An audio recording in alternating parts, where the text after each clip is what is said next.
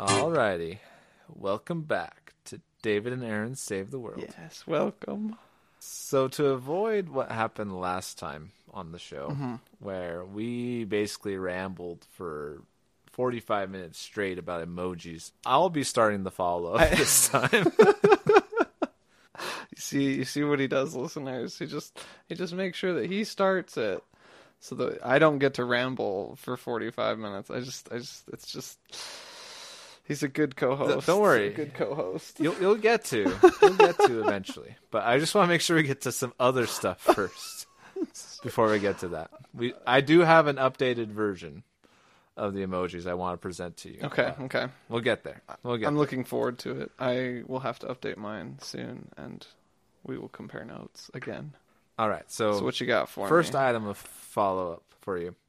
You'll recall our discussion about the lion sneak of custard, right? As you so eloquently presented it. Yes. Yeah. The lion sneak. Yes, that lion sneaking custard. And yes, I do recall. And hopefully the listeners recall, unless they just stopped the podcast after the emojis because they couldn't get through it. I wouldn't blame them if you're missing that information. The short version is that custard's a dirty, rotten, sneaking liar. So just that's all you need to know, I think, going forward. I think we're good, yeah. Yep, that's pretty much it. No other context needed. No.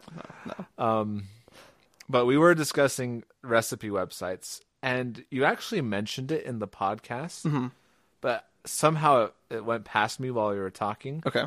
And my wife had to point it out that when you're on those cooking websites, a lot of them have the jump to recipe buttons on the top. Yeah. I had been looking at recipes for probably a year now. David. No, David. No. I had seen that button before. That's not. Oh, no, David. I'm so sorry. It's around. So sometimes it's hidden, but it's around. It's not the easiest thing to spot in my defense. Well, I mean, but they shouldn't have to have a jump to recipe button. Exactly. That's my complaint. Right. I mean, I like that they have it, but it's kind of like a self-imposed problem, you know? Like, yeah. If you didn't have the soliloquy of all your experience with this recipe for 10 paragraphs before, you wouldn't need the stupid jump to recipe button. Exactly. You know? Exactly. Put the content that people want first. Put that front and center. Because if you don't, they're just going to go scroll down to find it. They're not going to read what you wrote. Exactly. So I guess I just want to know, does anyone actually read those paragraphs? I want to meet one human being that takes the time to go through the whole story for any recipe of what it was like to eat it and all that stuff. Right. Not just like once, because I've read one or two.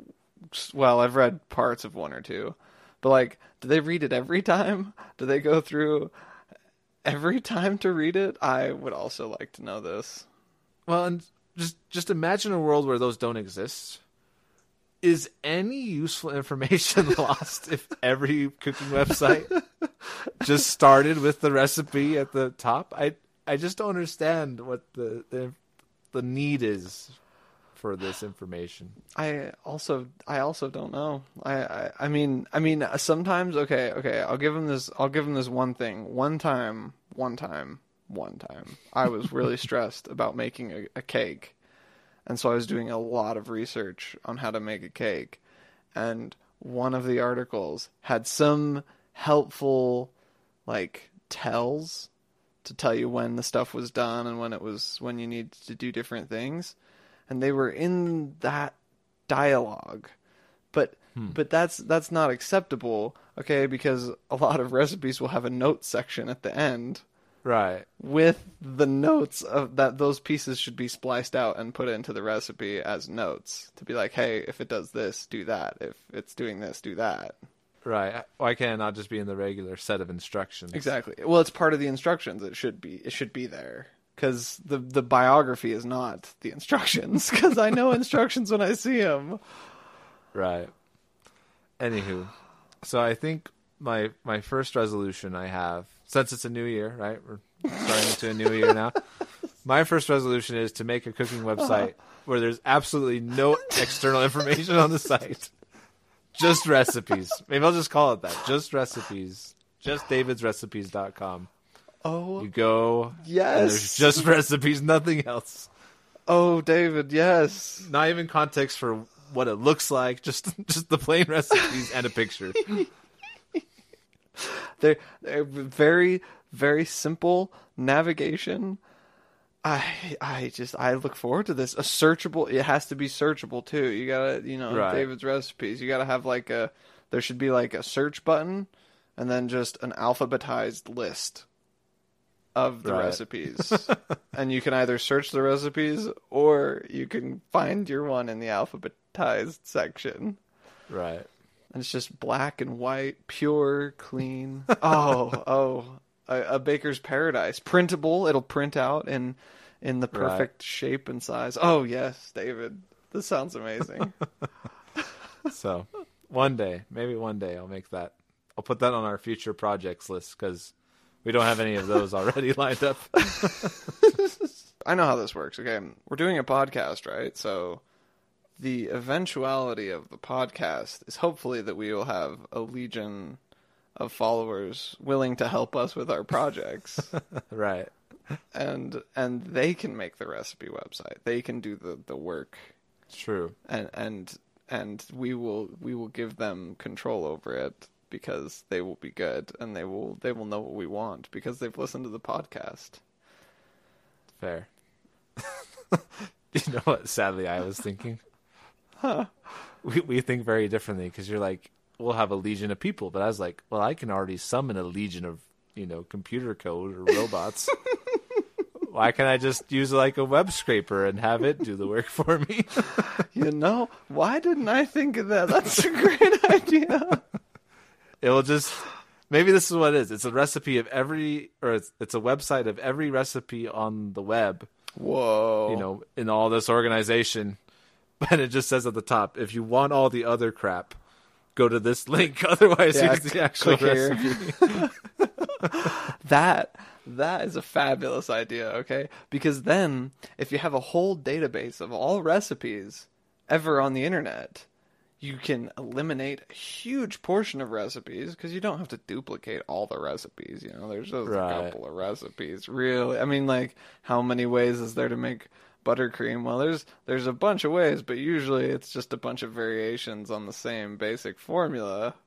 Right. Oh, and we can make videos. We can do AI videos of me teaching how to make the recipe on the website. so that there can yes, okay. Automatically generated voice filling videos explaining how to make a certain because what it's turning into is a cooking. If we take all the recipes and we condense all recipes into one database, eliminate all the chaff, and then figure out which ones are just like the base and then what are variations, then you basically have you almost have like a freestyle machine where you click on the one and then you get all the variations. You're like, oh well, I wanted fried chicken, but I wanted this kind of fried chicken, hot and spicy fried chicken, and then Aaron, I don't think this is gonna help with your constant indecision problem. No, I don't. This is only gonna fuel it more. No, this isn't for me. No. See, no, we already solved the indecision problem. No, you're right. We already solved the indecision problem, though, because there will just be a random button on the bottom of the screen where I can just click it, and it will just give me a recipe to make for dinner. Easy. That's fair. And then I can explain to myself how to make it. And you wouldn't find that weird at all to watch yourself explaining to you how to make the recipe? Now that I'm thinking about it, no, I would not find that weird at all. That would be amazingly helpful if it's like notes from the past where I could I want to make a recipe that I haven't made in a long time. Then I can go and just look up what I know already about how to make the recipe, and then I could just teach myself how to make it over again. This is a great idea. It's like notes to yourself. It's great. I got no All problems. right. Let's start with just getting all the recipes in the world into one database first. Then we can add the other functionality. Okay. That one sounds a little bit easier than some of the other stuff, but Again, the goal is simplicity, right? There needs to be a Right, simplifying of recipe websites. That's our Right. call to the world. Simplify yes. recipes. Forget all the other problems going on in the world. We need to simplify recipe websites. It needs Right simplify. now. This is how it goes. We come up with solutions to the problem, and the world bends to our will someday, hopefully, and fixes the problems in the way that we have dictated. Indeed. All right. So while we're still on food, Oh, I love food. I figured you wouldn't have a problem continuing to talk about this. Never, David, never. But the next thing I wanted to bring up was, as you were talking about the lion sneak of custard, right? And how it's really not that hard to make, right? Mm-hmm.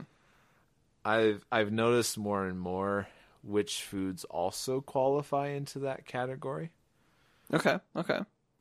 And some of them make me really mad. Okay. Do tell. So my first one is actually all soups. All soups. Are you a soup fan, first of all? I think if you ask my wife, she'd say no. And my answer to that question is yes. I'm coming around. I used to not be a fan of soups. I used to think they were just not food. And some of them still aren't food, okay?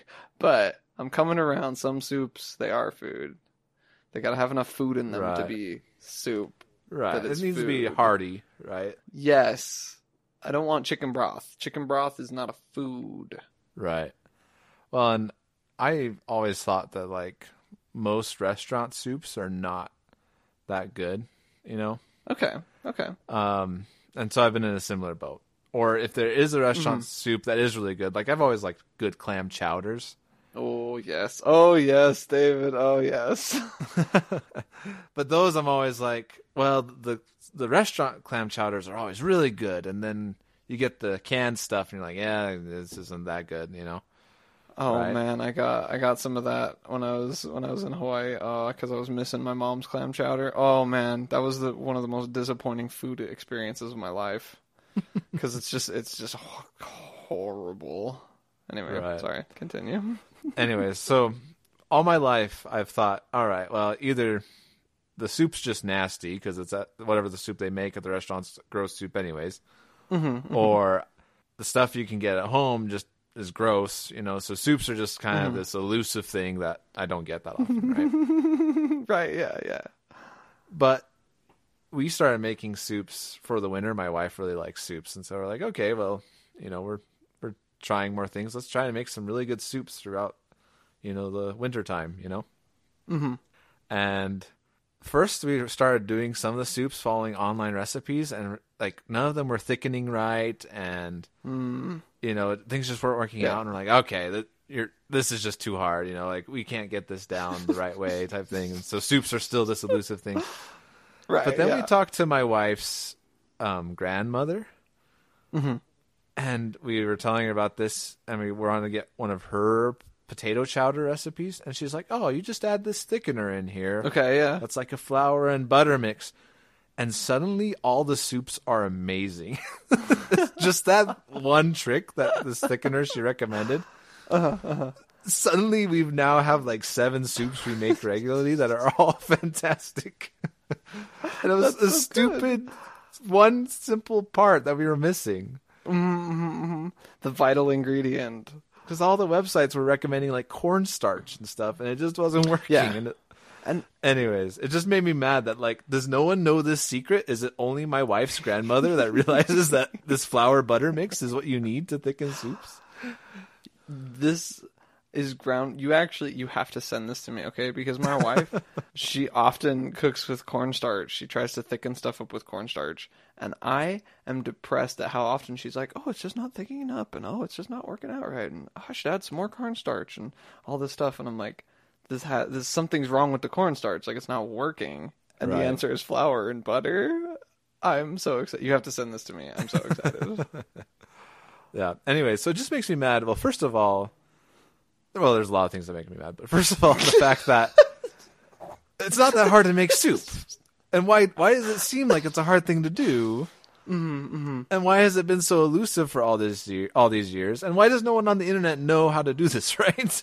It seems like it should be a very simple thing to fix. And like it's to the point that we went to Olive Garden the other day, and you know how they have that, I think it's called like Zuppa Toscana. It's like a sausage and kale like, hot soup. We were like, okay, let's give that one a shot. It was super easy. So like even a really fancy soup at Olive Garden, we totally made, and it tasted great. You know, Soups. I'm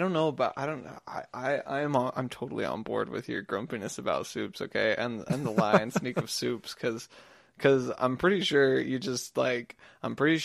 it's just some kind of broth and some kind of stuff in it that you've let marinate and boil and get to be close friends. Like that's I'm pretty sure that's all any good soup is. right? It just kind of feels like a lie. Like, oh, this is fancy. No. It's just kale, and it's just been marinating in this water for a couple hours. You're right though. It's really not that hard to make most soups, because you just put them in a crock pot and they sit there for hours. It's not like there's a whole lot of steps. It's put a whole bunch of stuff in this pot and cook it, you know?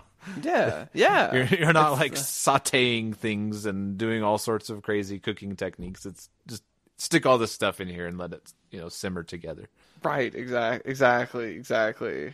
I'm so glad that Custard wasn't the only one lying to me. That makes me happy. So a couple other things that are now on my list that I've realized. Okay. Interestingly enough, hamburgers actually. Remember when we talked about the Impossible Burger, or the Beyond Meat Burger, whatever it was, that one time when we taste tested it? Yep. We had a differing opinion where I really cared about the quality of the meat, and you cared more about the sauces, right? The stuff on the hamburger, all the stuff, yeah. And I've now since realized I still really enjoy the quality of the meat, right? But I've realized that you can get high quality meat for a hamburger at home just as well as you would get at a restaurant. If you just buy a fresh hamburger and don't freeze it and cook it right away, and just put it flat in a pan, that tastes as good as any burger you get at a restaurant. So it's actually the sauces and the other stuff they put on there that's harder to replicate, strangely enough. So it's kind of a lie and sneak, but also not, because getting all the different ingredients you want to put on a hamburger can be hard at times. If they do like a Hawaiian barbecue sauce and grilled pineapple, or bacon and all this other stuff, that can be a pain to assemble. So yeah, it's almost like when you go to a restaurant, you want to be paying for all the extra stuff you put on the burger, Don't go and just get a regular burger. Make sure you get a really densely packed burger with lots of goodies on it, Right. Exactly. Yes. Yes, this is, you're right. This is condensing in my mind as a thing that seems true, because this is how I feel. Like, I don't know. It's just, that's what you're paying for. You're paying for whatever's on the burger. Like, you're not paying for the burger itself. Like, you're paying for the experience. It's, yeah.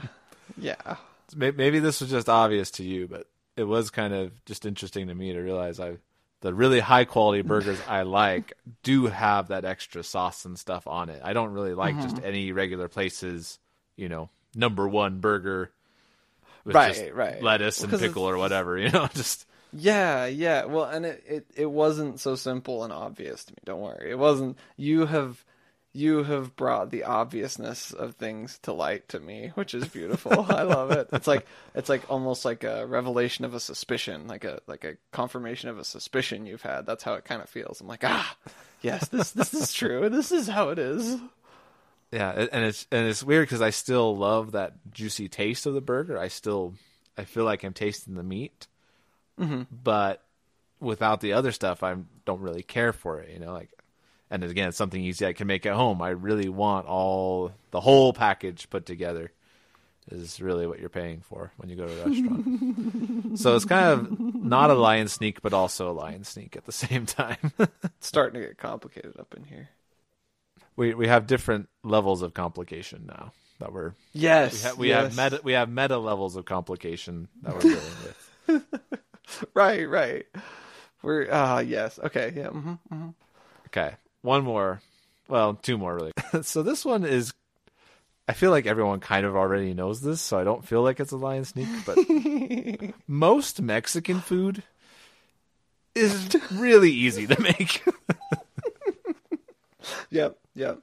I remember learning this one day and like going through all the Mexican dishes on a menu and just being like, oh, this is... a taco with this variant, or this is a burrito with this variant, or this variant. Right. It's like, oh, they're just like, a chimichanga is just like fried and with extra cheese burrito. Like, oh, okay, yeah. Simple. It's just a burrito with a little bit of extra work. You realize there's like maybe 15 ingredients total that make up most Mexican dishes, like it's not right. a complex system. Right. And it's all the better for it because the flavor's always the same. Like it's always basically what you're expecting and it's always yummy, there's never a problem with it. But it greatly simplifies what you're trying to do. Like as soon as you know what they all are, you can just be like, "Oh, well, I'm feeling cheesy today. Like I'm going to get something with extra cheese." Right. Well, and occasionally before I liked going to a really nice Mexican restaurant every now and then, and sometimes you crave that like a really high quality burrito or taco salad or whatever. Yeah. But ever since I mentioned this last time, ever since my wife started making her own tortillas, and we've actually played around with like meat, getting like the shredded chicken the right way, or the some of the sweet pork that they'll do and stuff, and you get that right. I hardly crave it anymore at like a fancy place because it's like we have some pretty good meals at home because we got the tortillas and the meat down, and then you just add the cheese and the rice and the other ingredients, and you get almost as good a taste as any other restaurant you're going to go, or any restaurant you're going to go to, Oh, snap. David, you're living the life. You're living the life, my friend. That's amazing. This is basically all we've done during quarantine is get more and more refined in our foods. I love it. That's amazing. That's such a good skill to pick up during the quarantine. That's so good. Anywho, but again, I don't know if that counts because like everyone already kind of knows that, but it's not as hard to get up to restaurant quality as you might think, I guess is what I'm trying to say. There's some simple things you can do that make it suddenly taste a lot better than your homemade Mexican foods. Okay. And then the last one is...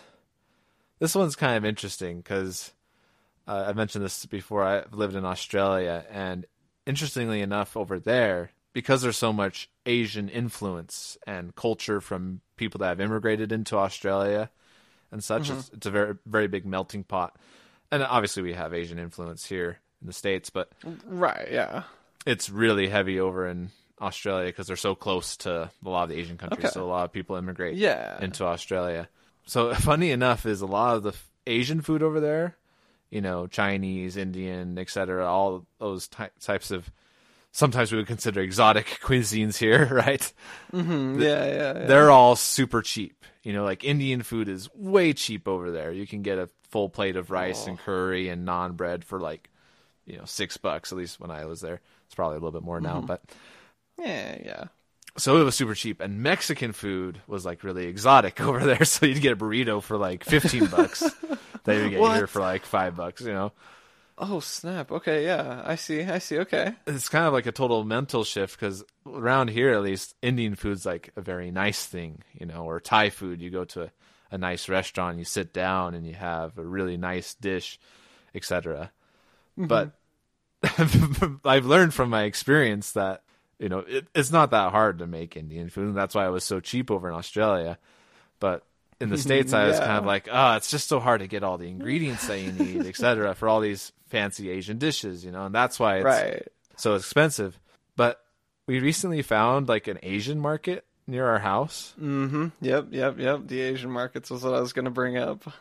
And suddenly now we have like all the ingredients we need.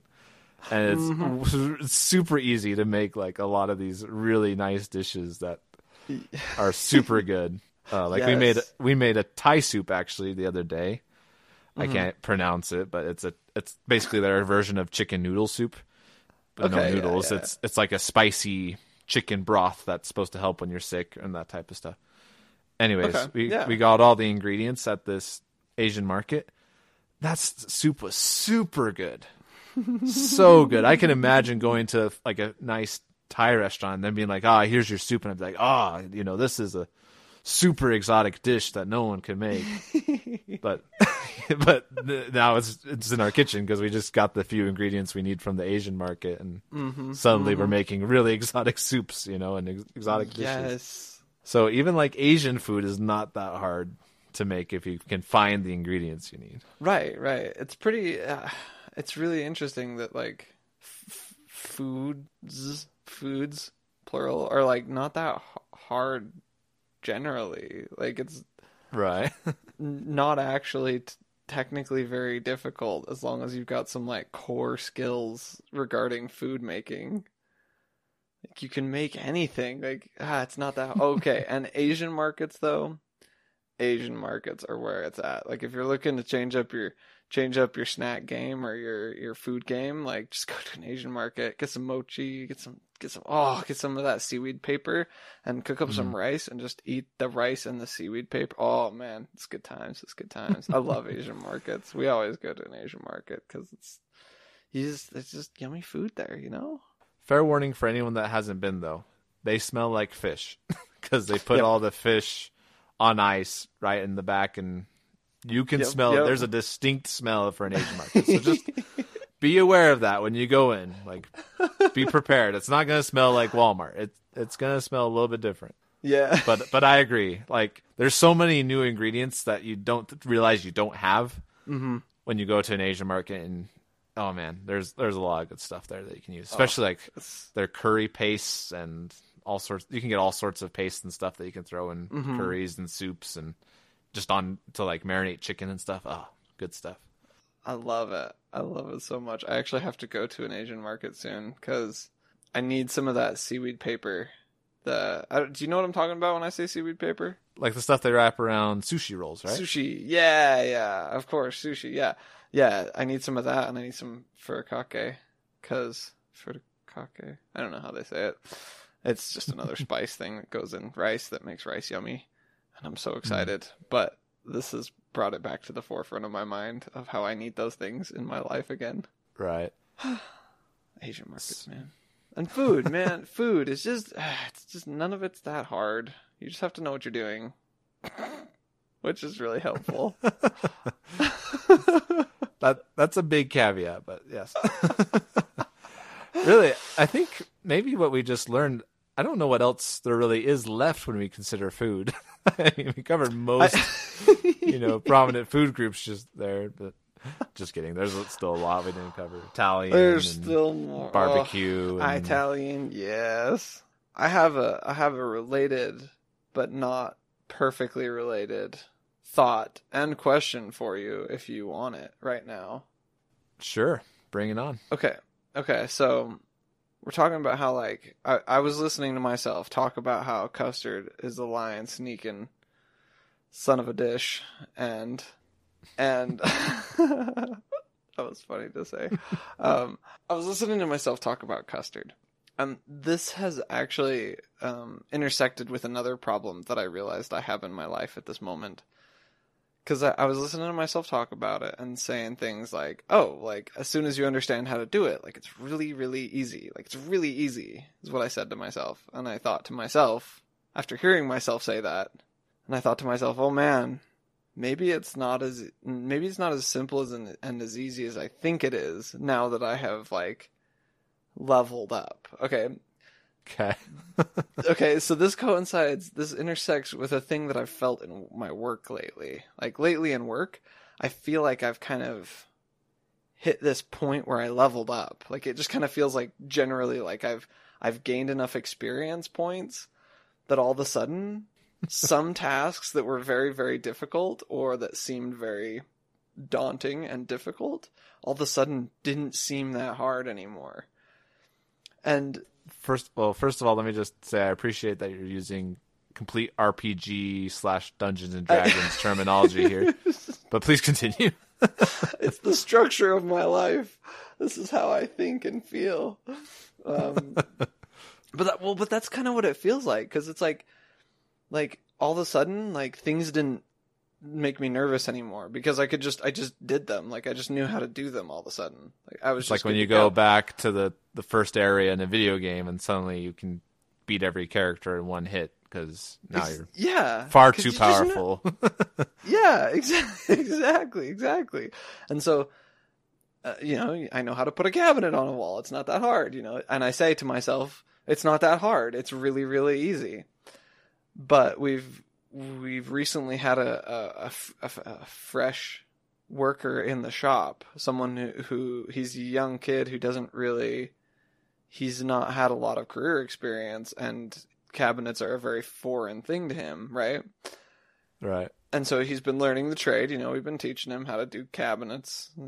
He's got to go off to school later, so he's gonna bail out on us. But we've been showing him the ropes about cabinets, and I had a lot of patience in the beginning with him, but as time has gone on, and as I've felt this, like, level up happen, my patience has, like, evaporated. He'll ask me a question, and I'll be like, you just do it. Like, you just know how to do it. He'll ask me a question, I'll be like, that's a stupid question. Why are you asking me that? Like, that's such a simple thing. Like, why would you even consider asking? And I feel bad for him, and I feel I don't want to be this way, but now you're just too powerful to be sympathetic to the situation. It's an experience in life that I don't feel like I've had yet, where I just have this, like, this huge ego all of a sudden, and it just wants to destroy this kid because he just doesn't know things. And it's like, well, years ago I was in his same boat. Like, I know I was there. I know I've been there. But all of a sudden, like the art of cabinetry has, like, coalesced in my mind, and all of a sudden every question is just nonsense because it's so simple. The answers are all so simple. Right. And so my question is, how do I have more patience after leveling up? And more empathy, because I was listening to myself talk about custards, and it was the same thing. I was like, this is easy. And I was like, but years ago, me didn't know it was easy, and he was nervous and scared to try it, and so he didn't. It's like, how can I not immediately become very frustrated with other people in my life is really my question, I think. Well, my simple answer is become a high school teacher. That will solve your problem really fast. Or even worse, Really? become a junior high teacher. Oh no, I don't know about that. But assuming you don't want to do that. Okay, yeah, we'll assume that I don't want to do either of those. I will say this. I've never thought about it in that way, and that sounds way more, like, egotistical than what I was thinking, but I have experienced this phenomenon in some variations. Wait. You say that? Okay. I was listening to the podcast, right? And I was like, I was listening to myself and I was thinking, man, this dude sounds crazy. He sounds so, like, big-headed. And I'm like, oh no, that person is me. I am that person. Like, uh-oh. We got problems I gotta sort out. So I'm working on that whole, like, I don't know. I don't know if I do have a huge head or whatever, but like listening to myself talk, I'm like, oh my gosh, this dude is so full of himself. Anyway, so yeah, egotistical is the right word, I think. I will say, I'm kind of glad you experienced this because you're always such a nice guy. I'm almost happy that you experience an immense amount of pride in yourself. So just let it simmer for a little bit, and then you can go back to being patient and kind and caring for others. I want you to have this moment for just a little bit. Okay. That makes me feel a little bit better. My head is just like, okay, maybe we won't shrink too much. Maybe we'll stay this size for a minute. Right. Well, I will say, if you want a field where this is an immense problem in many regards, yes, go into academia. Oh, okay. So this is what's interesting is, well, first of all, personal experience wise, right? I've had a lot of people that have asked me if I will help tutor them in computer science stuff. Right.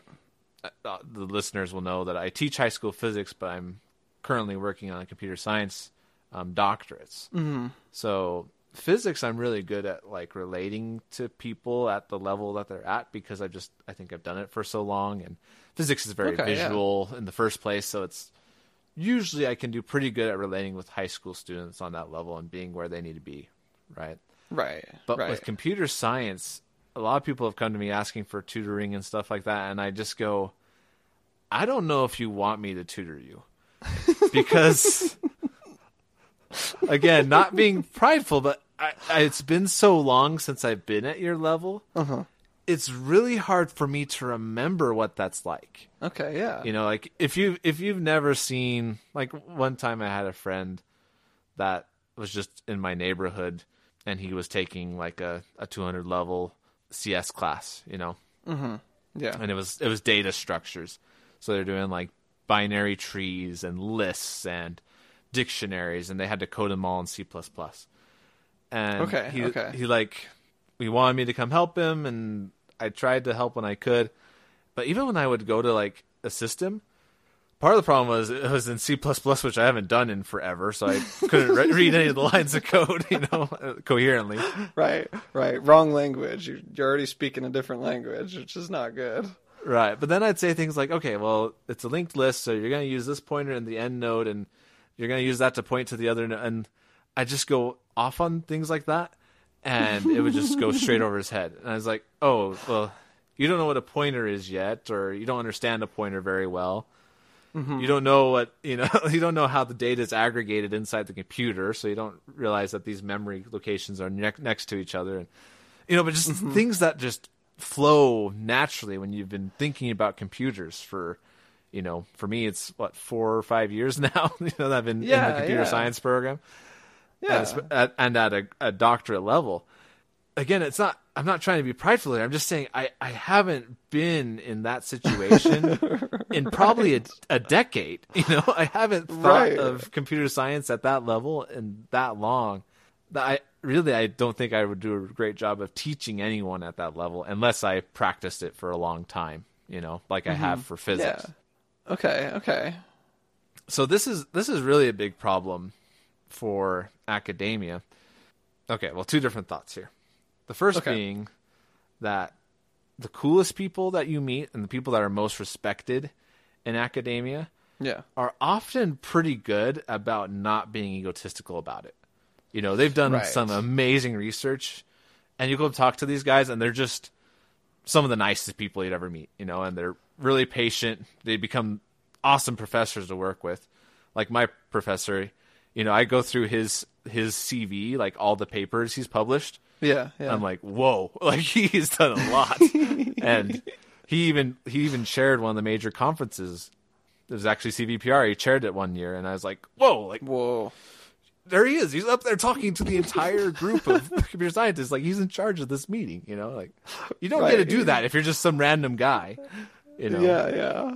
But you would never know it. He's never egotistical about it, and he's awesome, even though I know he's like 12 levels up from like me or any other person in the department. Yeah. Right, any other grad students. So those people are awesome. But on the flip side, you will meet some of the most arrogant professors in the world in academia that are like, well, I've studied this for 20 years and this is obvious, and you're just a weakling because you don't know this, you know?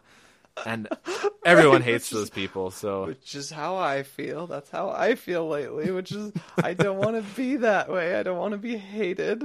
This is okay, yeah. Right. So that's my first thought, is kind of, you will see the most extreme cases of people that can do that and or are good about it, and those that are not in academia, I think, more than anywhere else, really. Yeah, yeah. And so my second thought is, I guess this is a little bit more specific to academia, but specifically about teaching. Okay, right? yeah. The reason that this is something you've been frustrated about, right, is because you're in the environment of being a mentor or a teacher. Yeah, to this correct. person that is having difficulties, right? Yeah, yeah. They come to me with questions, and because I'm the person to talk to. Right, yeah. This is something I've often thought about teaching, especially in academia, that there's kind of this mentality that if you know the most, you're going to be the best teacher. That's really true in academia, right? Like, oh, the great minds of yesterday teaching the great minds of tomorrow. Right, yeah. Right? But that's really a problem if your professor is one of those jerks that thinks he's the most intelligent person in the world. He's not going to be a good teacher. He's going to be awful. And this happens a lot. He cares about his research. He doesn't care about his students, right? Right, yeah. He's busy. He's got stuff to do. He just has to teach his class. Like, right, yeah. Which is an awful... If you really think about it, it's an awful way to try and pass knowledge on to people, is to get the least likable person to be assigned to do that. Right? But he's the smartest, David. He's the smartest. Right.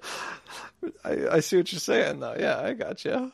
So I've often thought that in academia, especially, right, we need, and again, I know there's going to be lots of caveats to this. Yeah. But there really needs to be a separation between the people that are teaching and the people that are doing research, you know?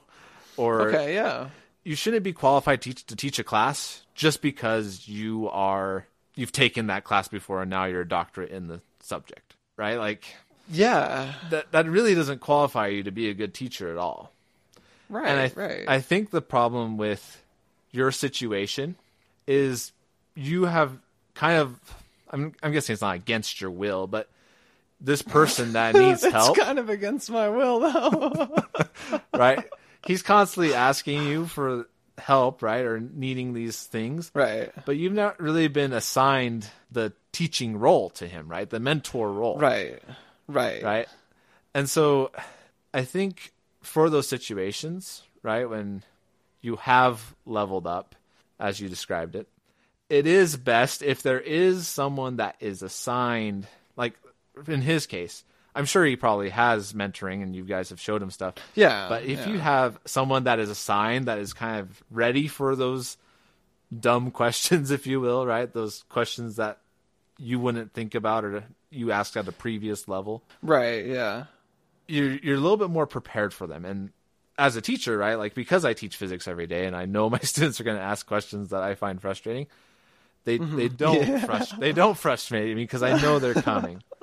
Right. Okay. So the best case is, I guess, from the student's perspective or the person being mentored, it's best if they have someone that is assigned to be a mentor, or, you know, the teacher is someone that wants to teach the class, right? Or just having that designation makes this problem a lot less of a problem. It alleviates it a little bit.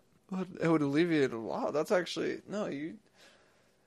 I think you're on the right track, because, I mean, that's when I feel the most frustration, is when I'm busy doing something. Like, I have work to do that is, like, not mentally taxing, but it's you know, it's work.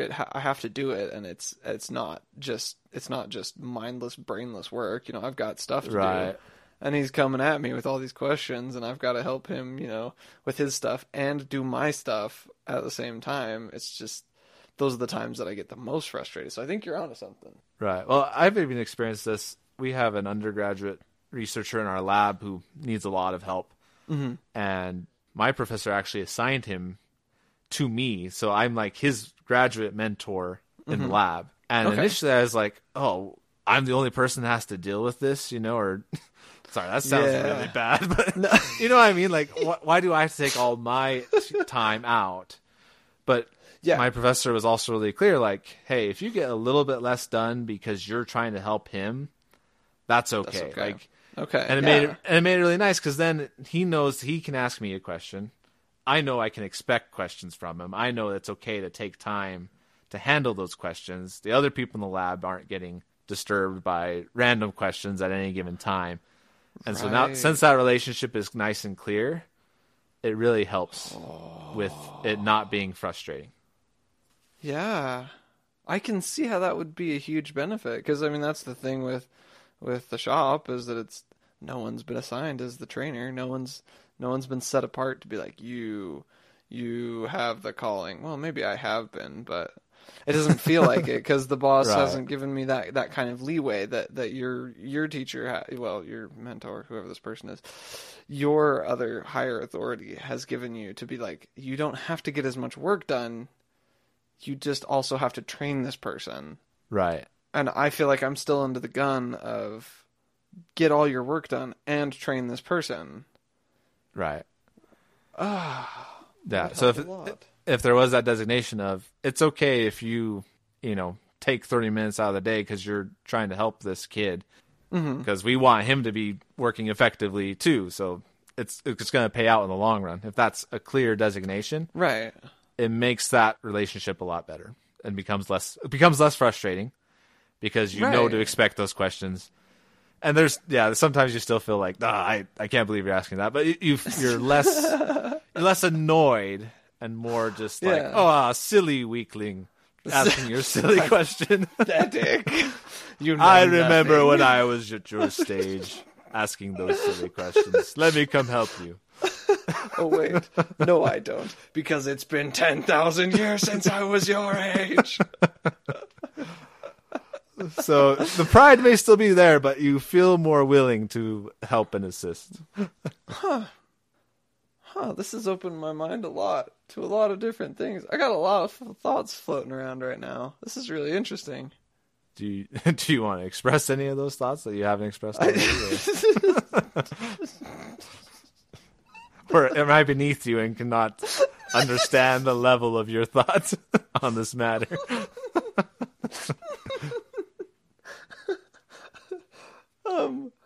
You, my friend, are certainly not beneath me. The problem I face at this time is that not a lot of them have coagulated really well. But one of the thoughts I had, because, as the thoughts coagulate, they become easier and easier to share because you got more and more structure around them. But anyway, one of the thoughts I had was, while you're talking about how, like, in academia, you've got teachers and like, you as a teacher, your job is to deal with these problems and these things. One of my thoughts for my own solution would be to consider myself and think about a lot of this stuff as a teacher would, rather than just as a career cabinet maker would, like I don't just assume these things, but I take time to practice teaching them in my head first, of course. You always have to explain things in your head first, and then you have a more clear answer when it's asked.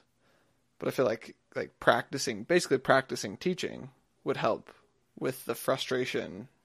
I mean, sometimes it's like, I don't even have an answer for you because I don't even know how to answer such a question. Like, you should know, figure it out, which is totally unhelpful to the young student of a trade.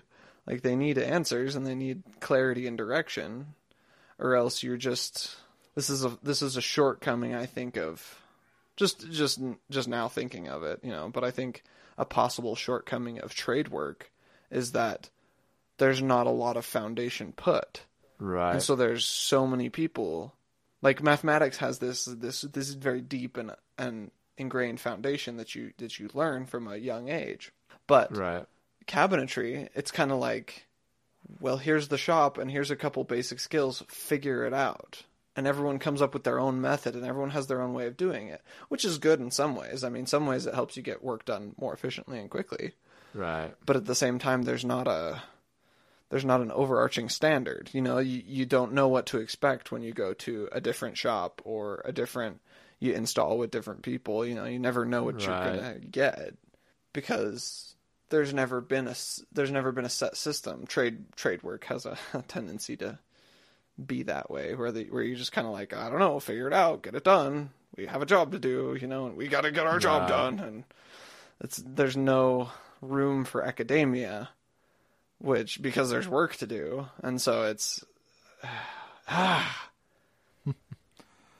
well, and if you think about the origin of trade work, or traditionally you had an apprentice, right? Or you had a mentor, and they basically got you to the level that they were at before they sent you out. And there's obviously still trade schools and other things like that. But like you said, every shop does it differently. So you still need a little bit of that, almost like apprenticeship at every individual place you go to. So that, you know, how that place functions and how they do things. But man, I think that would benefit my company, like my personal company right now, immensely, to have like some kind of apprenticeship program where it's like, okay, well, for the first year you're considered an apprentice, like you don't know what you're doing, and so it comes with the, you know, reduced pay, of course, but also like everyone can, the social expectation is not that you know how to do your job and that you do your job. It's that, oh, you're learning how to do this thing and we're going to teach you how to do this thing. Right. So that you can hopefully benefit the company later. Right. So much about expectation. I love it. It's so important to communicate your expectations clearly. Well, and again, the reason it is probably not done is, like you said, we got to get the job done. There's not time to worry about this, but it's just hard to show that in the long run, taking that time will be more beneficial than not taking that time. Right. Because everyone's trying to figure out their own thing, you know. Right. Well, that's one of the things. It's like I'm telling him how to do something, and I'm just like, and I always end it with like, and that's how I do it, and the other employees do it differently, and the boss does it differently, and you're on your own to figure out how you're going to do it, because you can do it my way, which is obviously the superior way, or you can do whatever you want, as long as it works. Because I've leveled up, so I got the superior way. I have a supreme understanding of the matrix of the cabinet and how it can be utilized to its fullest, and I just have but to distill this information to you before you can become like I am. Dang. See, and I wouldn't blame anyone for listening to this podcast thinking I'm some egotistical nut, because I totally am. This is really fun. I like this a lot. Don't worry, listeners. He'll be back to regular Aaron by 1 or 2 episodes. I promise. I thought this was I'll humble him back up for everyone. Don't worry. You just tried, David. I leveled up. I'm unstoppable now. Oh, that's so not true. Anyways, I don't know if that completely answered your question.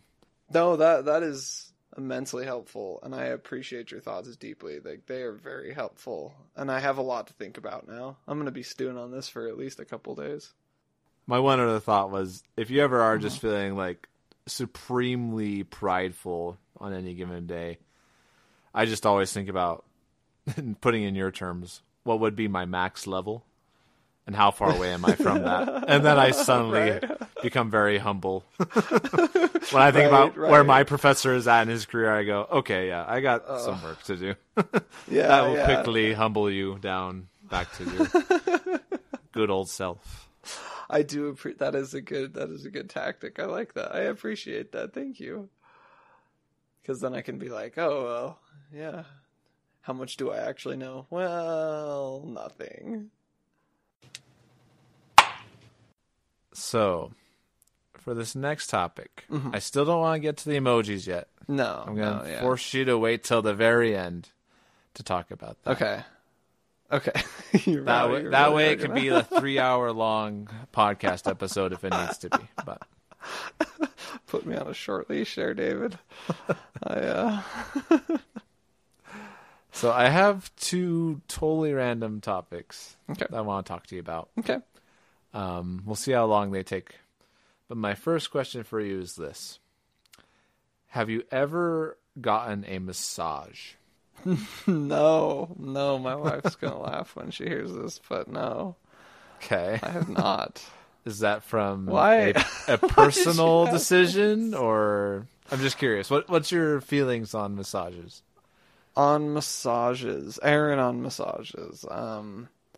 I just have never gotten one. Like, not a professional massage. I mean, it's like it stems very deeply from the way I have been raised and the way that I am and the way that my environments have been. But like, it's not broken, so why would I go get a massage? Like, I'm doing okay. Like, I'm still working good. Like, I don't need one. It's like, I also find the thought of like getting a massage kind of weird. And like, who is this person and why are they touching me? Like, I have very strong physical boundaries around my person that I don't like to just like let people touch me. And so it's like, I don't know.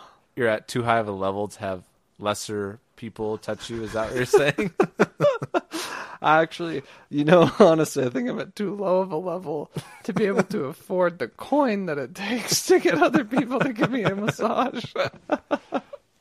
That's fair. I think there's a combination of differing attributes that causes this unfortunate situation. That's the other thing, is that I've never been like, oh well, it's worth my money to go get one. It's like, well, I'd rather not spend my money on it. That's fair. What are your thoughts on massages? So I would say for most of my life, I've probably been in the same boat. Okay. Haven't really needed one. And I agree, the thought of other people touching you is kind of weird, Yeah. Especially after you've gotten a massage and you realize, like, they touch you in a lot of weird places. It's like, it's kind of weird that I'm paying you to do this, but okay, It's a weird, It's a weird mentality, right? Yeah. But it's kind of shifted ever since I got an old man's back. I don't know when I got it, but no. I have a really bad back. And about a year and a half ago, I got my first massage as a Christmas present. Mm-hmm. And like, I realized that it does actually help quite a bit to have someone do a deep tissue massage on my back. Really? And then I got another one recently for this Christmas present. Yeah, so that's when I've started doing massages. So it's been about 2 years. Okay. I've been doing massages. But before then, yes, I'd very much be in the same boat as you. Right. Because I didn't need them, but now that I do need them, it is nice when you get one. Okay, yeah. But this is what I want to talk to you about. Again, it's kind of a weird environment for me. I know a lot of people when you go in, they have the massage table and you get on it and you undress and they put the blanket over you and they have the soft music. And okay, yeah. They have the like oils and the weird things to make it smell good, and like some people are totally into that. And it's like, I don't even care. Like, I could be fully clothed. That's okay with me. I just need someone to like put an elbow into my back and like just rub it across every part of my back to get every knot out. Like, I don't need all this like aura and ambiance. I just need someone to push into my back, please, as hard as possible for an hour. That's what I'm paying you for. Right. I need you to fix it, not make me feel good about it. Like, fix it. Right. I need a much more practical massage place to go to. Like, yeah. Like, I don't even like take off my shoes. I just lay on a table and someone just gets a stick and they just start hitting me with it in the back. Beating you with a stick. Just like This sounds- poke, you know, get all the knots out. That's the kind of massage I'm looking for. So reasonable. Okay, yeah. But you haven't been able to find this kind of massage, I'm assuming. No, and so I kind of have to accept all the other weird things that you do to get the massage, which is a little frustrating. It's like I want, again, kind of with the cooking recipes, like I want a no extra stuffs massage place. Right, yeah. Right? Just like a no extra stuff cooking website. I just need the practical effect of someone massaging my back. I don't care what it takes. I don't need any extra features. That's what I need, is that part, you know? Well, I'll tell you what, I did not expect this. This topic has caught me highly by surprise. So Oh, good. So you didn't predict what I was going to talk to you about then?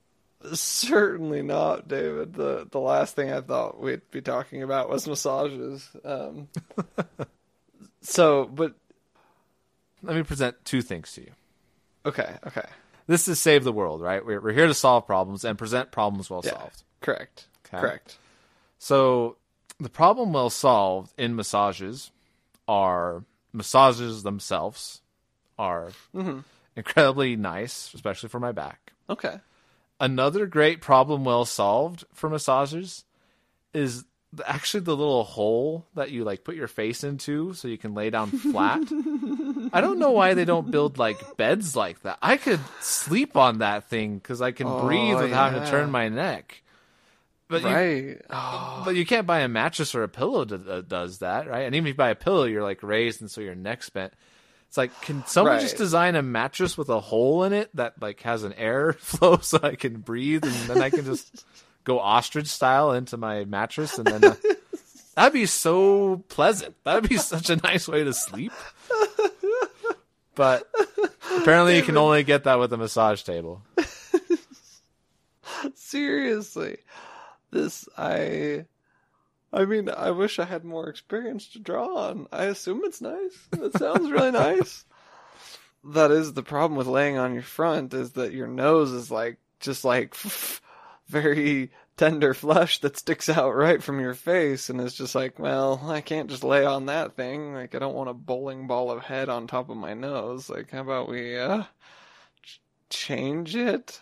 So then you turn your head to the side, and it's not that comfortable. After 5 minutes, you kind of like, oh, I need to change that. And then you turn to the other side, and then after another 5 minutes, you're like, okay, well, I really am tired of laying on my face. Right. And then you sleep on your side, just like... Right. You have to. Yeah.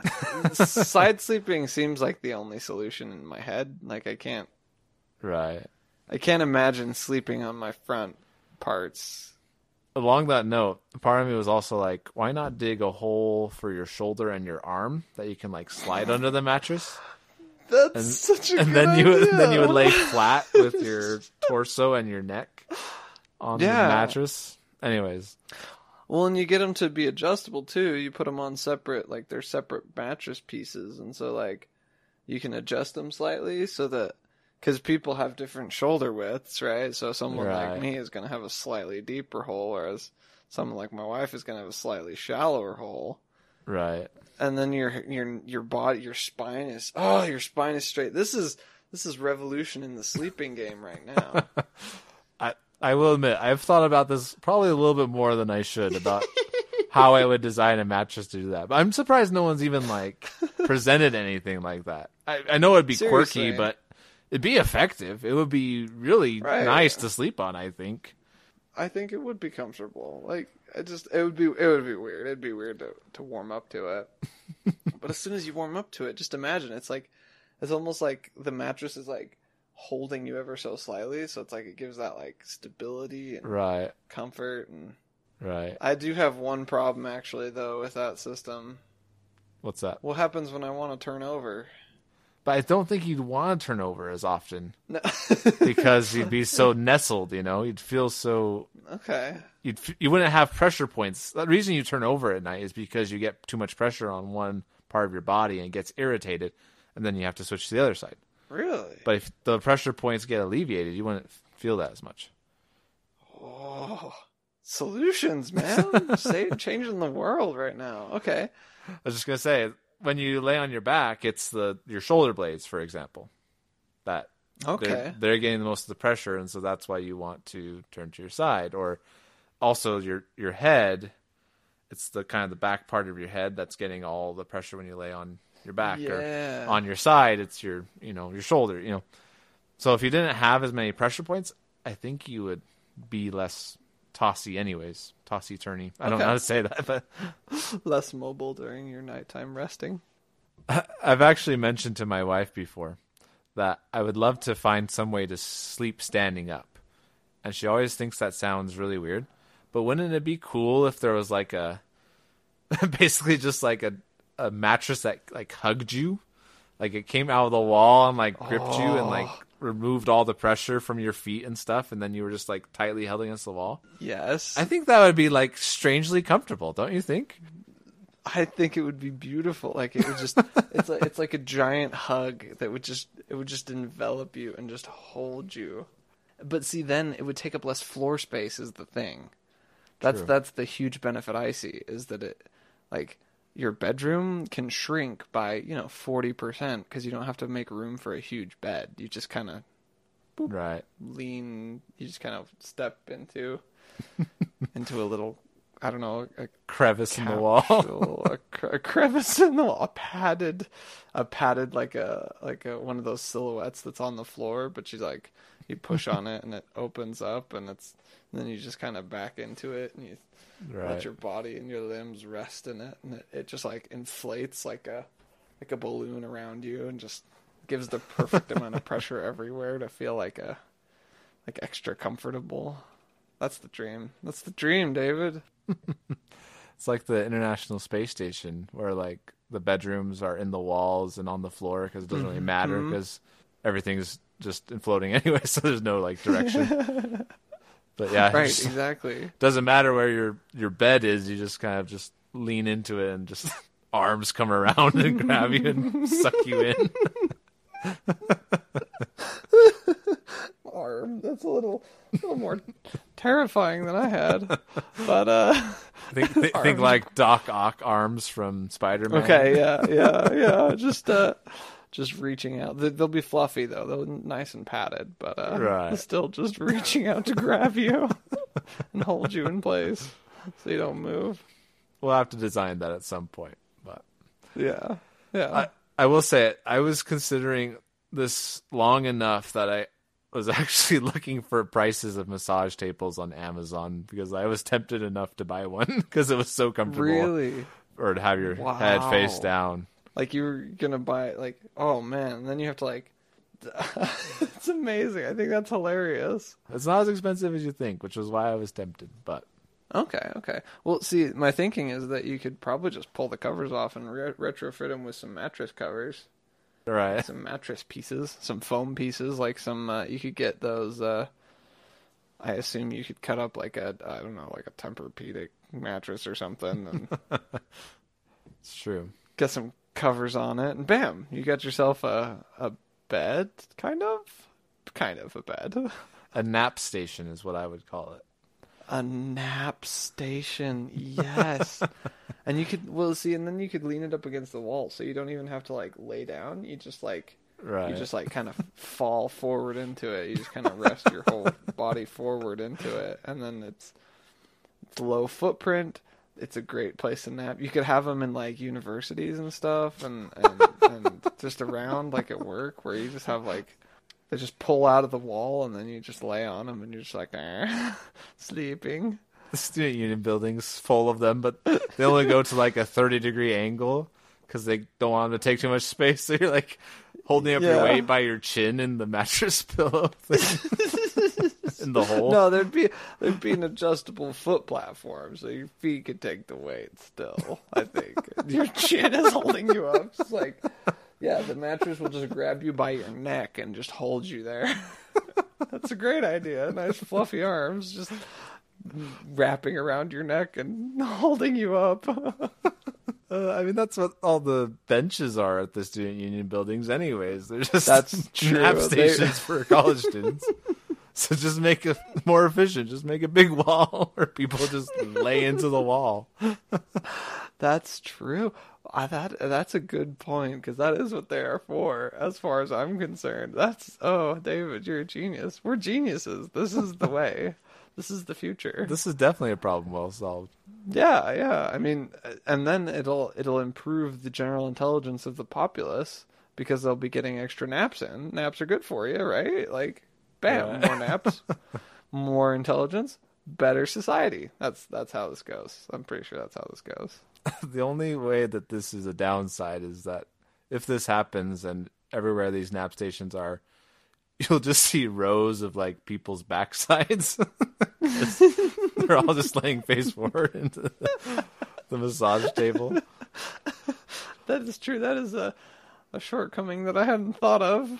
Maybe there can be like a curtain blanket, like that, like, you know, like the window shades that like automatically can rise and lower. Like you just put a blanket on one of those, and so it just like, and then it extends out over the person, so it goes out to the where your feet are, and it drops the blanket all the way down to your feet, and then it pulls the head back in, so it covers your whole body with a blanket. And then it'll only be like something out of a horror film. Like, then it's only just kind of terrifying. I was thinking just like a box that you kind of sit in, but even then there's just kind of heads sticking out of the boxes, which is still kind of weird. I don't think there's any way you can do it that won't make it look kind of weird and creepy if you think about it. Right. That's fair. That's fair.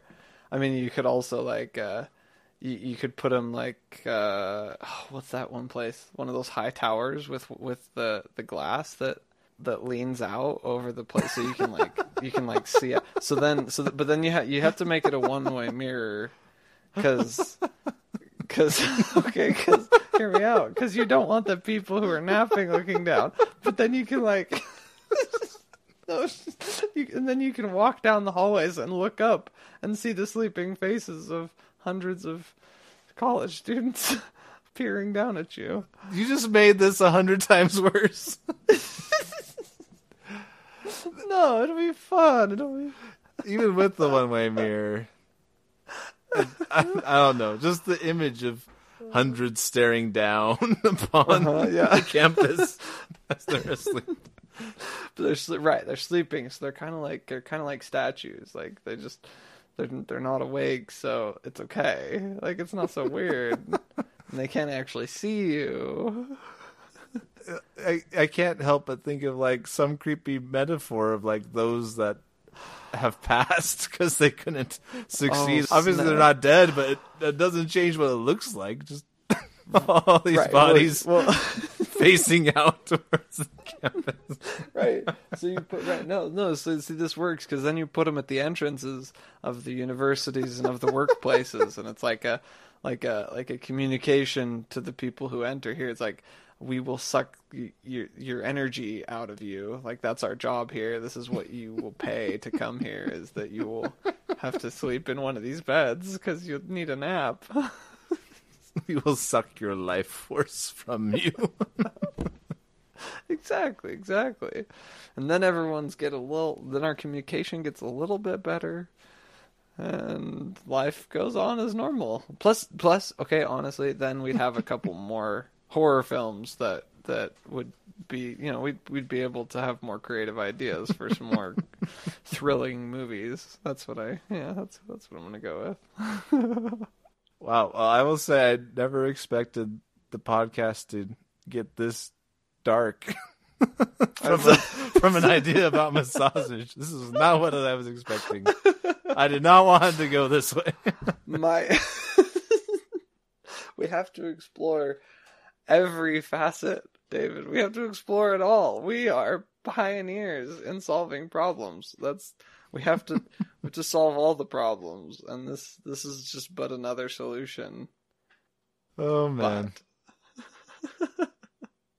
Okay, I need a breather for a second. Right.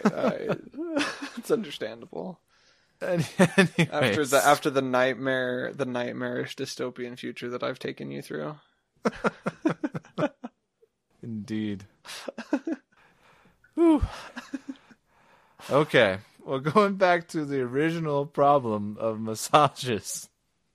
Mm-hmm. Now that we've determined that massage tables are perfect / will lead to a dystopian society, that's the inevitable route. That's where we're going. Yeah. Let's go back to the original problem of why massages have this weird ambiance and relaxation stuff with it, right?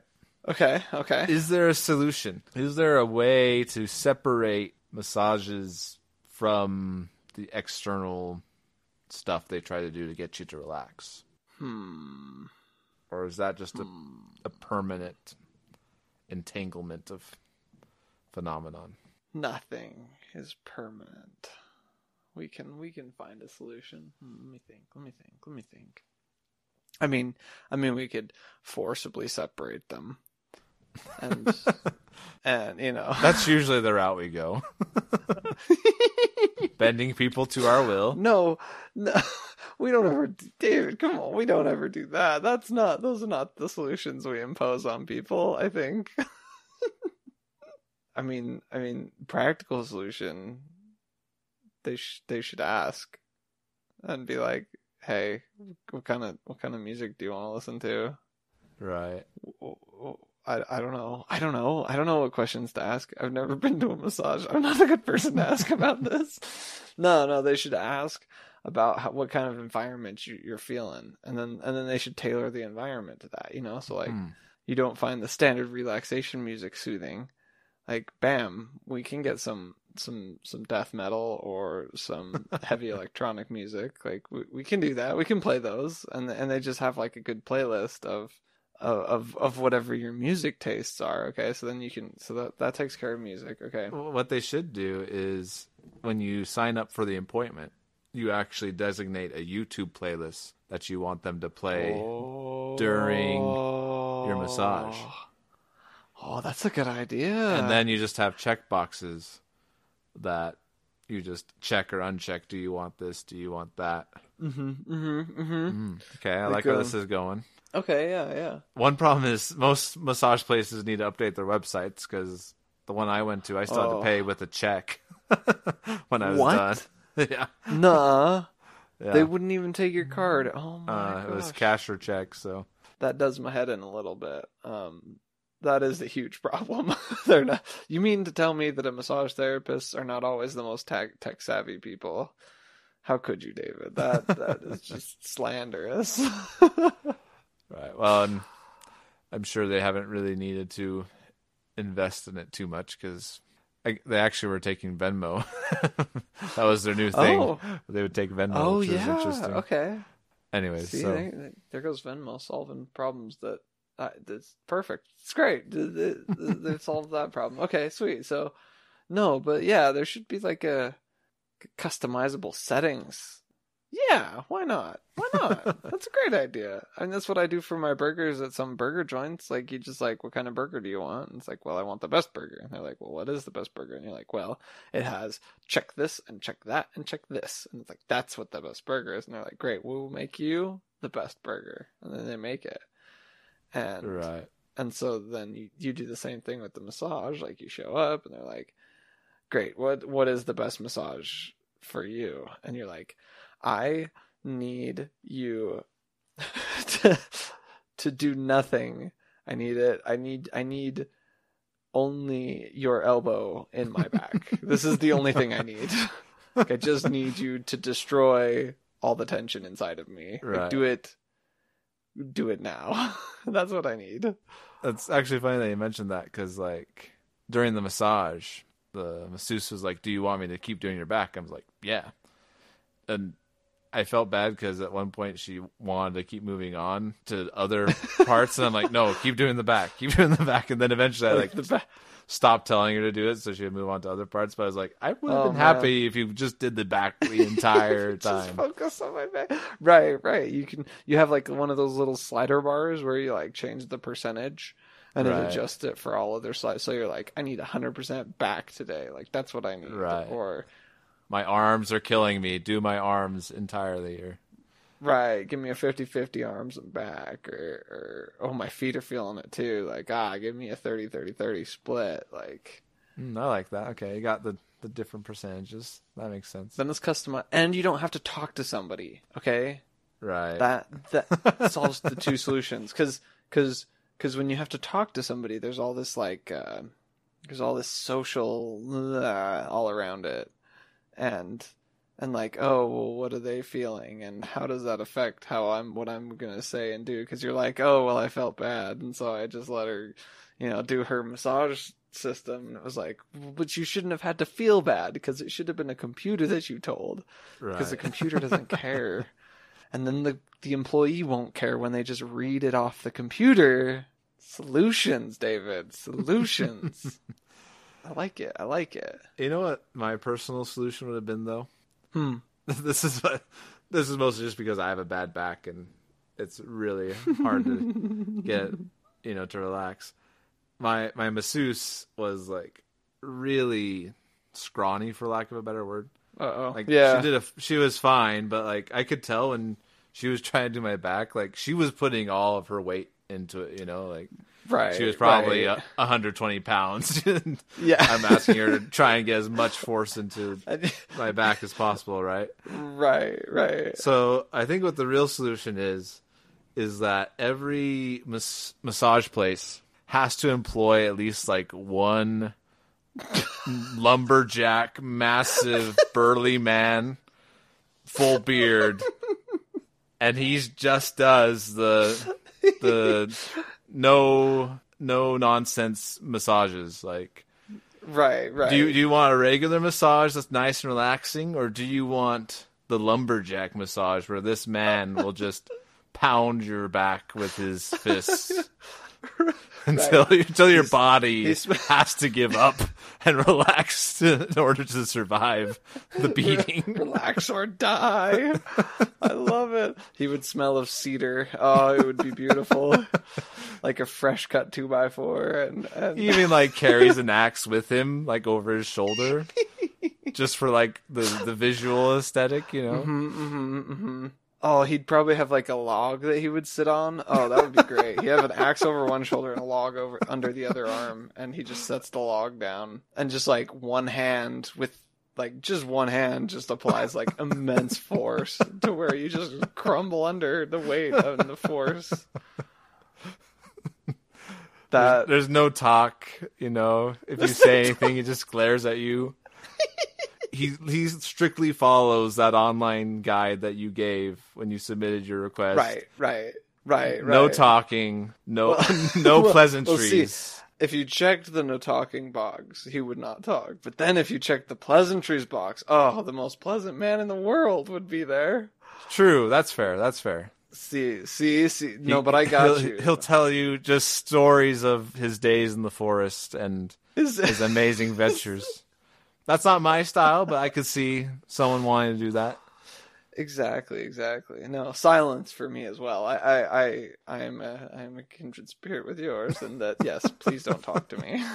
It defaults to the no talking, but you can put it on the pleasantries if you want. Right. This is okay. Yeah, solution check. We got that solution. That solves the problem of not having enough mass in your in your massage therapist. It's perfect. Dang! Now I really want to get a massage from a lumberjack. Now that you said that, I knew a guy who was kind of a lumberjack, and he was pretty big. He was like he had tattoos, and he was a big, broad, tough guy. He was really cool. He was a cool guy. What was his name? Tom. Okay. I'm glad you knew a lumberjack. That's all. I don't feel like I know many lumberjacks being from the city, Right. Well, if you can get Tom to give me a massage at some point, I would really appreciate it. Got it. I'll reach out to him, see if I can get him to do something. That wouldn't be a weird call at all. Hey, Tom. No, I haven't talked to you in like 5 years, but yeah. Any chance you have been to massage school lately? Interesting times were had by all, I think. Oh, man. All right. Okay. I'm satisfied. I feel like that Okay. would be the Okay. solution for a better world. Check boxes and lumberjacks. Honestly, that sounds like a solution to many problems that I have in my life. That's the solution. All right. I think it's finally time Okay. for you to analyze my emoji list. Okay. So, listeners may recall, last episode we spent quite a bit of time Quite a bit. talking about how to rank emojis properly. And Aaron now is looking at my version 3 based on what we discussed last time. So, Right, Aaron, right. go ahead and open that up and describe what you are seeing. All right. I got my spinny loady circle going.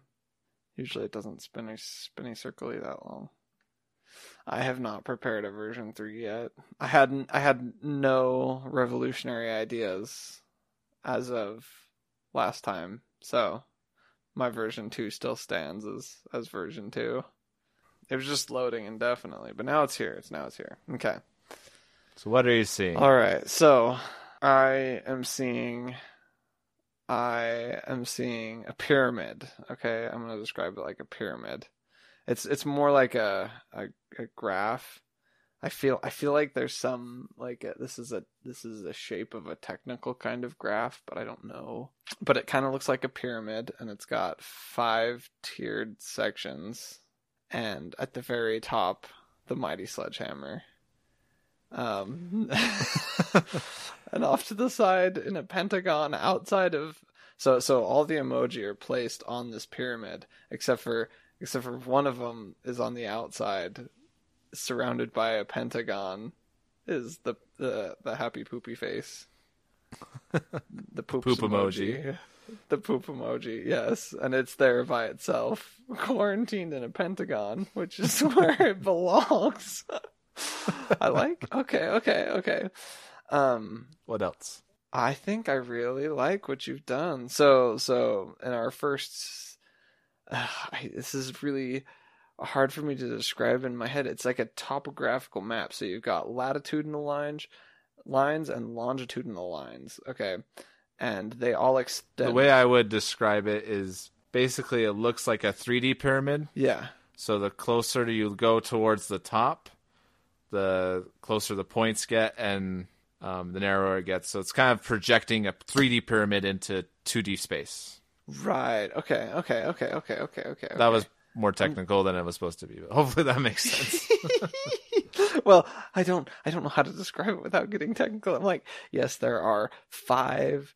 Well, there's the pyramid shape, and within the pyramid shape there are 3 longitudinal lines, and there are 4 latitudinal lines that break the pyramid into 20 sections. Don't worry, folks. This will be on the show notes if you're really confused what we're saying here. Just look at the pictures. So I'm really liking this. Okay, you've done something very good here. This is very good. Okay, because what you've given me is basically a graph. Okay, where all the things all connect at the mighty sledgehammer, but extending down from the sledgehammer, we have these lines that in my head represent, or these sections that in my head represent, like different good aspects, and then the horizontal sections as you go down represent as you go down and out, they represent like more terrible things, and as you come back to the center, they represent like more base mundane. This is good. I like this a lot. You people have to look at this, because this really is the best version that we've come up with so far.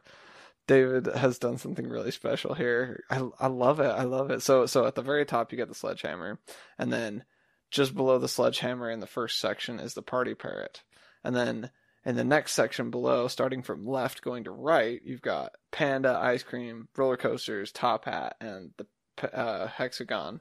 The next section, left to right, is a campfire and water and a present and sunshine and sleep, a bed, I mean. And the next section is a filing cabinet and the dumb duck. And then the last, the base section on the very left-hand side is a throwing up face. And then in the center is a rain cloud. And off to the side is a meatloaf. And off to the very right hand is a pencil. What were you going for with the pencil? I think I was going for like writing things by hand. Oh, that's a good one. Yeah. Okay. Yeah. I think that's what my mentality was. No, I really like this. Okay.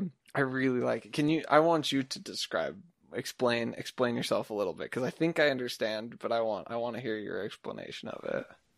Okay, so the thing that stuck out, it's kind of a continuation of what I did last time with the different columns. Yeah. But as you noted, they had specific descriptions of, this represents, fun things, and this represents classy things or whatever. I gave English descriptions at the top. And you had mentioned that you didn't like the fact that it was narrowed to some kind of column, right? Right. And that the emojis were kind of fixed to that. Right. And so I thought, well, how can I do that without making these columns? And so this projection of this pyramid came to mind, that as they go up the pyramid, the way to think about it is the more amazing things get, the more they converge to the mighty sledgehammer, right? To the mighty sledgehammer. The more amazing, the more similar you end up being, right? Uh-huh. Okay, yeah. But there's many diverse ways to be awful, right? And so it kind of gets okay. wider the further you get down. But the whole point was to represent both levels of worst to best, while simultaneously representing paths or sections or differences in when you would use one emoji versus the other. Okay. And so my hope would be the goal would be to have some kind of continuum that I'm trying to represent here. Levels make sense pretty much to everyone, right? That, this is worse and this is better, but the whole left to right is still up to debate. What does it mean to be the furthest left on the pyramid versus the furthest right on the pyramid versus the center? Oh, right. Oh, yeah. See, I got you. It's like we need to. I feel like it's not quite pinned down in this version, but it's like it can get there where it's like right. Oh, where you've got like a spectrum of like bottom left is different than the bottom right, but why? Right. What? And, So my this is how I kind of described it when I first made it to myself, was like, right was kind of more job and professional type things, right? So the very right is all like work based.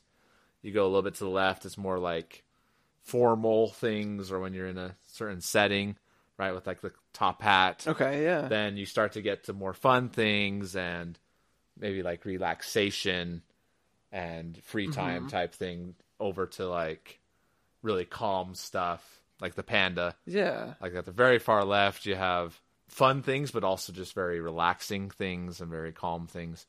So like the center is, the most exciting, and then the left and the right are fun, relaxing, and calm, and work, relaxing, calm type things.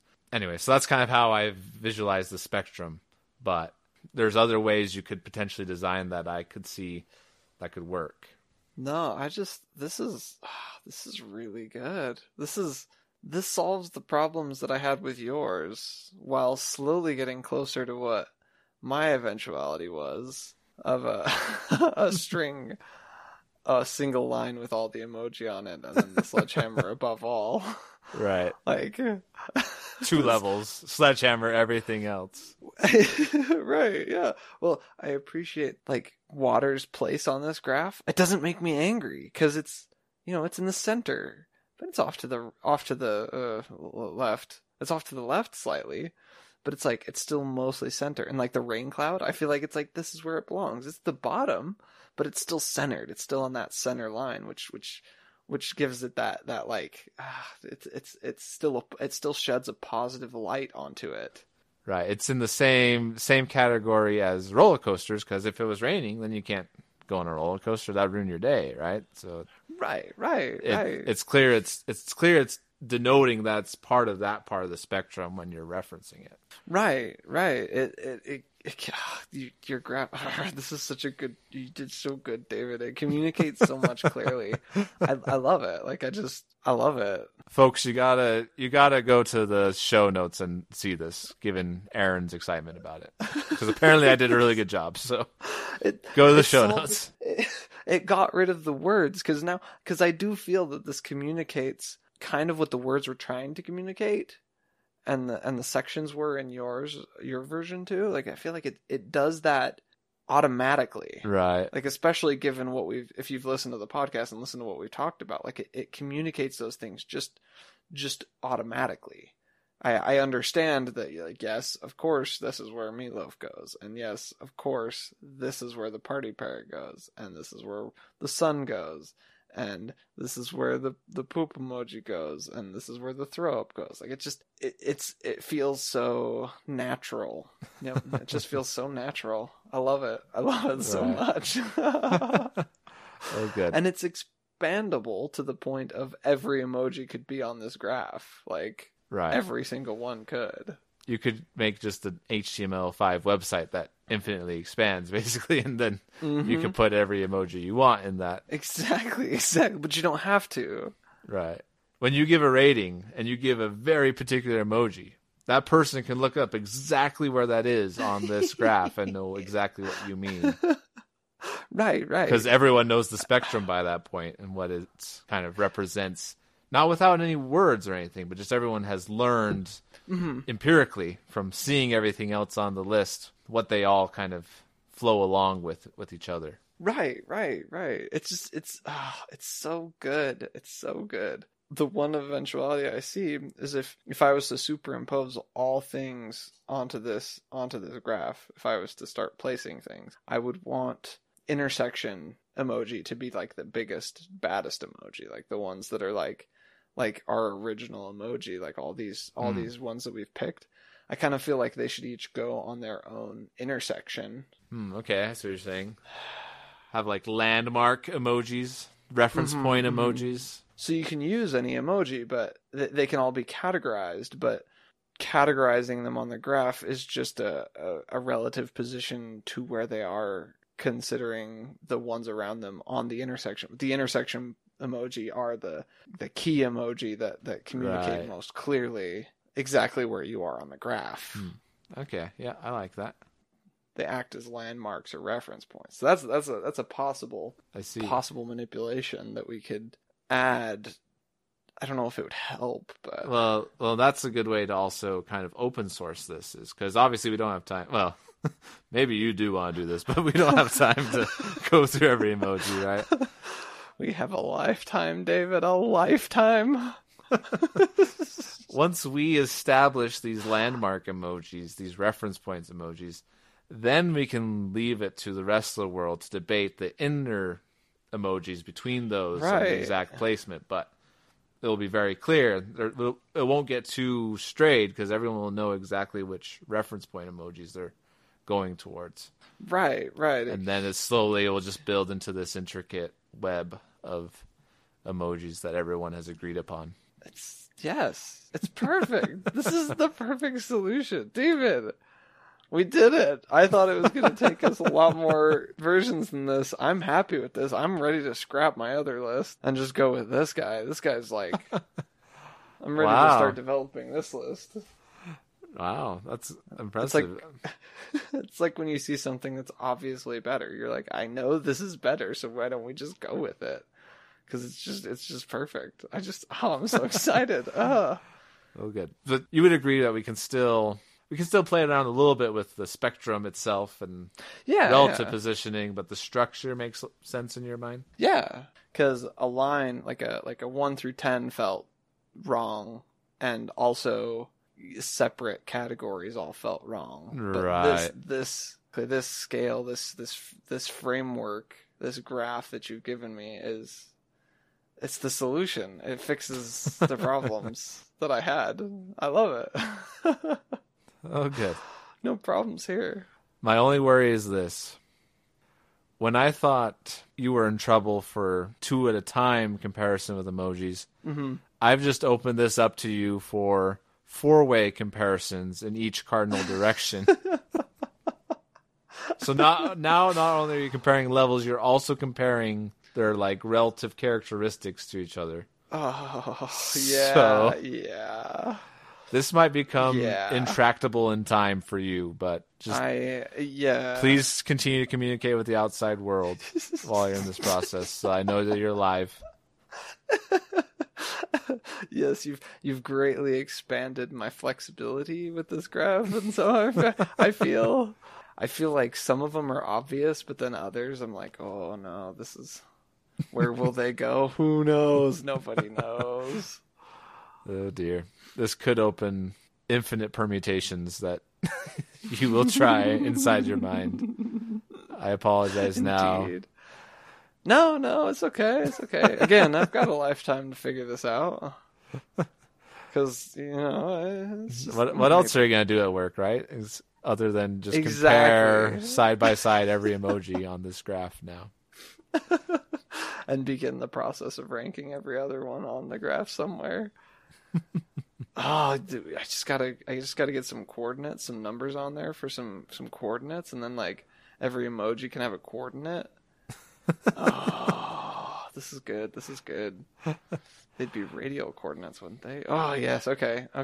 I'm this, yeah. I'd have a degree and then an outset from the mighty sledgehammer. Well, I'll see you in a couple of months then, I guess. Talk to you then. Very good. Sounds like a plan.